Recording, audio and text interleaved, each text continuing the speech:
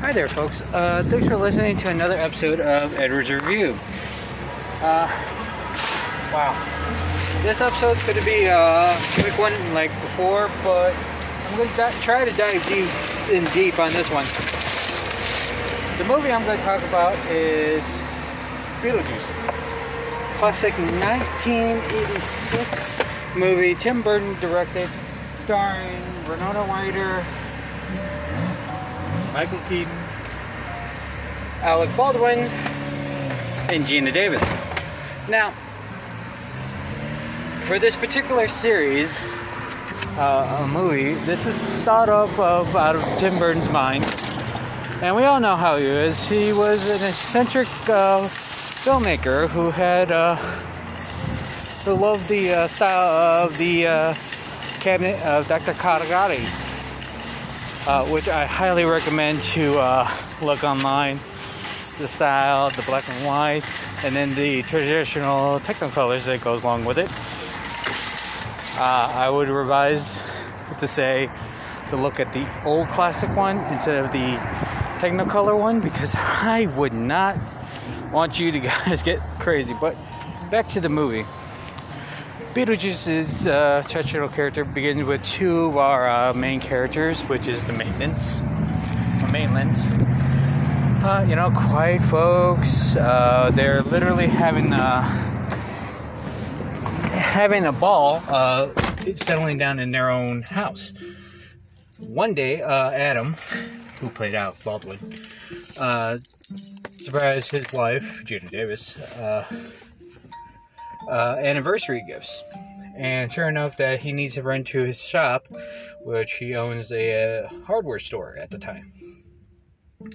Upon coming back from there, they ran into a little dog issue, and the dog pretty much ran him out the road, sadly killing the whole thing, which it was kind of weird for being a Tim Burton film and all that, but it was something new, something not too crazy, more like macabre, but it's a little cosmic joke in a way. But anyways, they come back home, look like they have not gotten a scratch. They look like they came out of the car. It's been hours.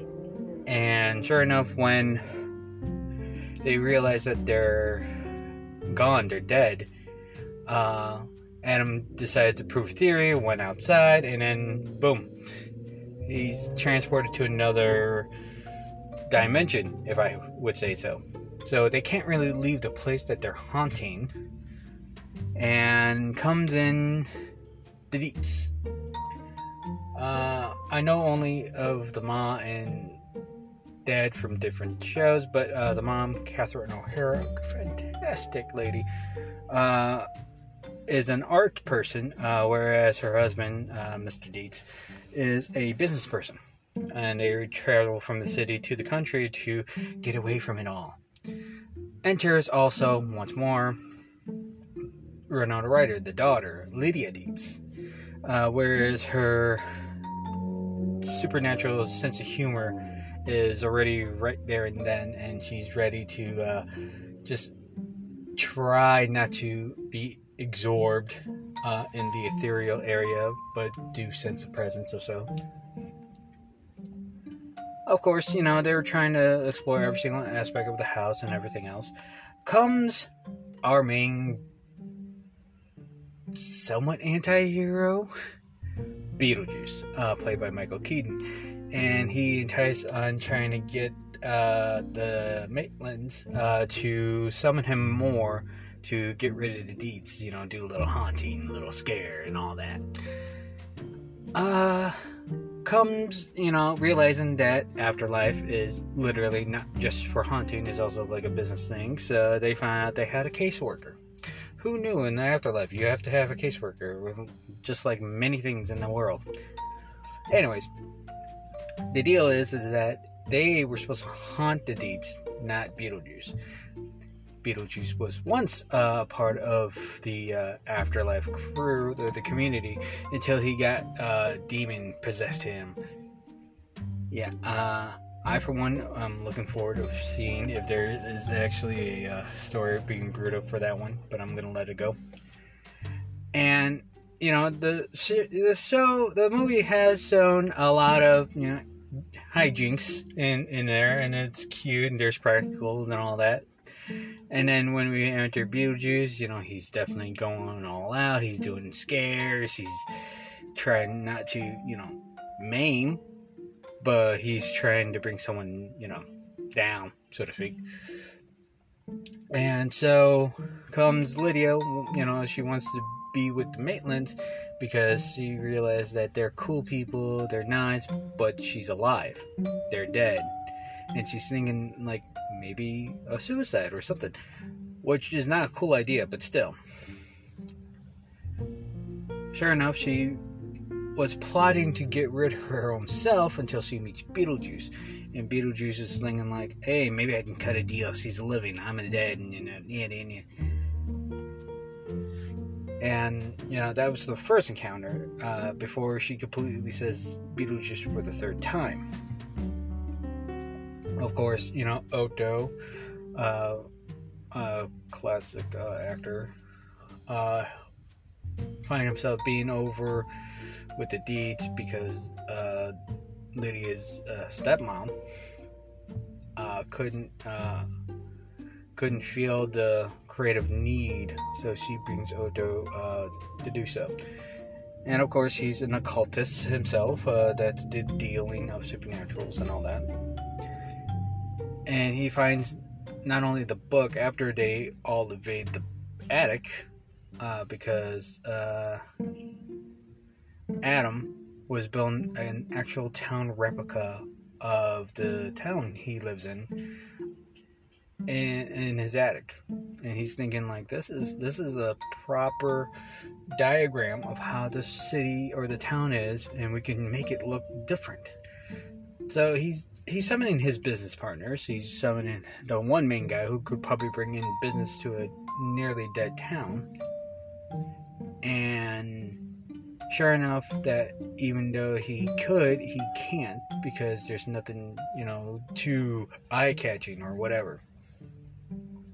Sure enough, Otto brings out the one book that the Maitlands had, and chaos issue because he's trying his best not to get rid of the people that live there because they're slowly dying. They can't be returned back to the living because the living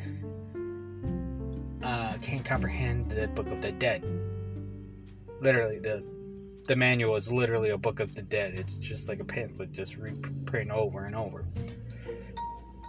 In order for the Maitlands to survive, Beetlejuice had to be summoned. Now, in that situation, I understand that's a great story plot that, you can't get rid of the people, you just gotta bring in something. Of course, Beetlejuice did the deed, and he's thinking that, hey, I made a deal with this kid, I have to be let out, and then I have to get married. So, of course, towards the end of the act, Beetlejuice puts on the ruffled purple suit that some of us know and love, with Lydia being of a red, bright dress, which is cute. Although, Red Wedding, it wasn't overdone then, it is now. And, of course, the Maitlands and the Deeds kind of team up, but they were, trying to get rid of Beetlejuice in one or same way. It wasn't until that Beetlejuice transported Gina Davis' character to the land of the sandworms and bust through the wall, causing his own death. Towards the end of the movie, of course, we see a somewhat lightened Lydia, and the Maitlands are actually living with the Deets. So there is a mutual cohabiting with the living and the dead, somewhat. I mean, if we're going to dive in deeper on that one, technically the Maitlands got resurrected and then brought back. I'm not gonna dive out. There's so many things to go with this, but at the end, of course, she's floating near the sound of Shake, Shake, Shake, Sharona, was playing. So that is a fantastic ending to a fantastic movie. Not long after that, a couple of years down the line, we are brought to the animated series of Beetlejuice. This is actually the tethering tale of both Lydia and Beetlejuice being friends and not, weird couple and whatever. And this was a total change because this was aimed for children, and the series ran successfully for at least 2 seasons in the network. And then, of course, you gotta understand that this deals with a ghost with the mouse, bright white, black, checkered, well, not checkered, more like lines, black and white lines with green hair. The skin is totally different from the movie to the cartoon. The cartoon's kind of like a purplish, deadish looking. And of course, we have Lydia chanting what I believe a summoning entry. So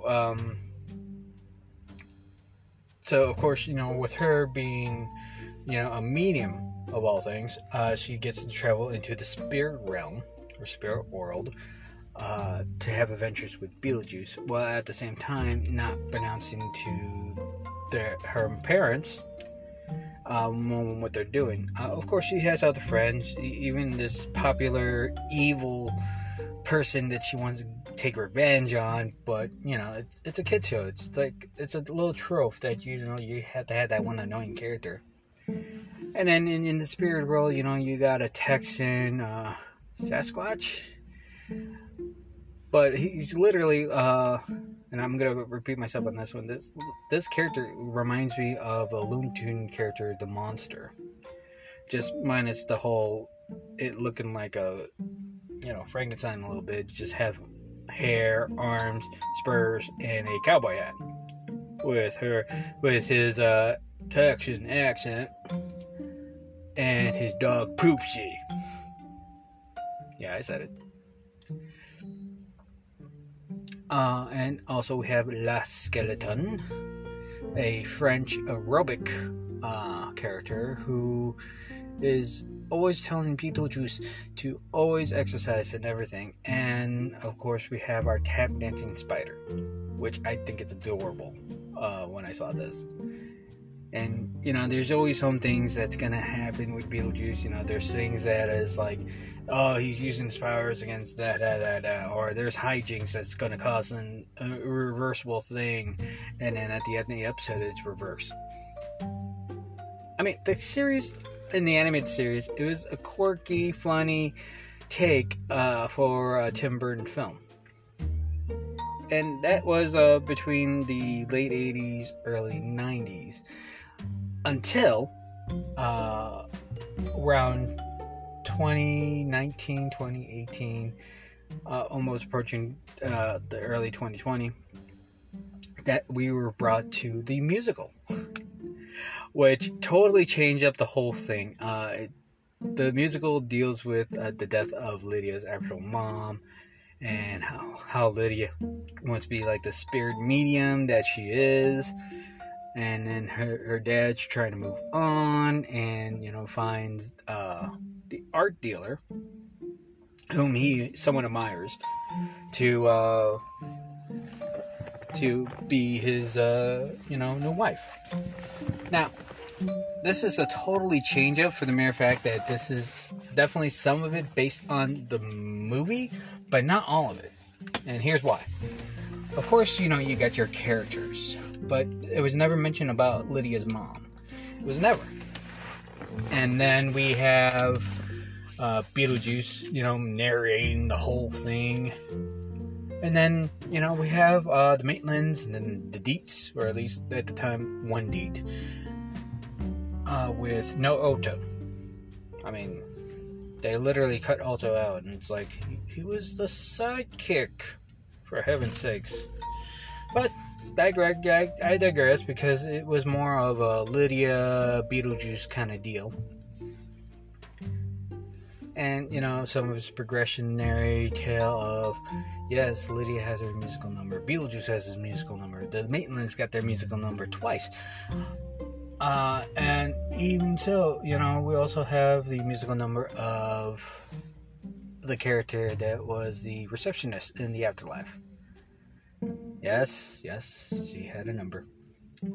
So, to bring it all in a loop, Beetlejuice is a fantastic movie that Tim Burton had produced, and there was many things he put out there and thought of, and again, his style of his work always influential of other people and have that theory. And don't get me wrong, there will be a time that we're going to probably see another Tim Burton film that slowly progress out of his darkened circle characters.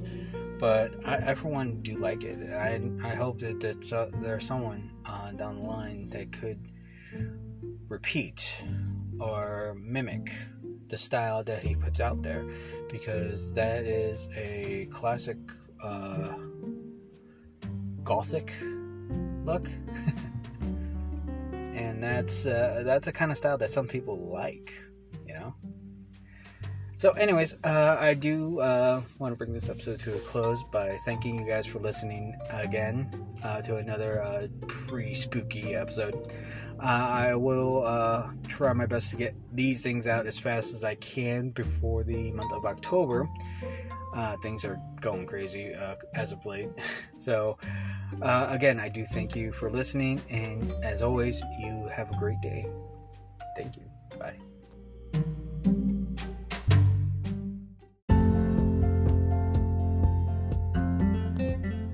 Hey guys, I want to thank you for listening to my podcast. I'm also known to be over at not only Spotify, but as well as, oh wow, I'm also on Spotify, Breaker, Google Podcasts, Pocket Casts, and Radio Public. So yeah, if you guys want to keep on listening, besides me covering certain stories, just shoot me a message on my review page over at anchor.fm/Edward-Castro5. That is CASTRO, and as a joke, no relation.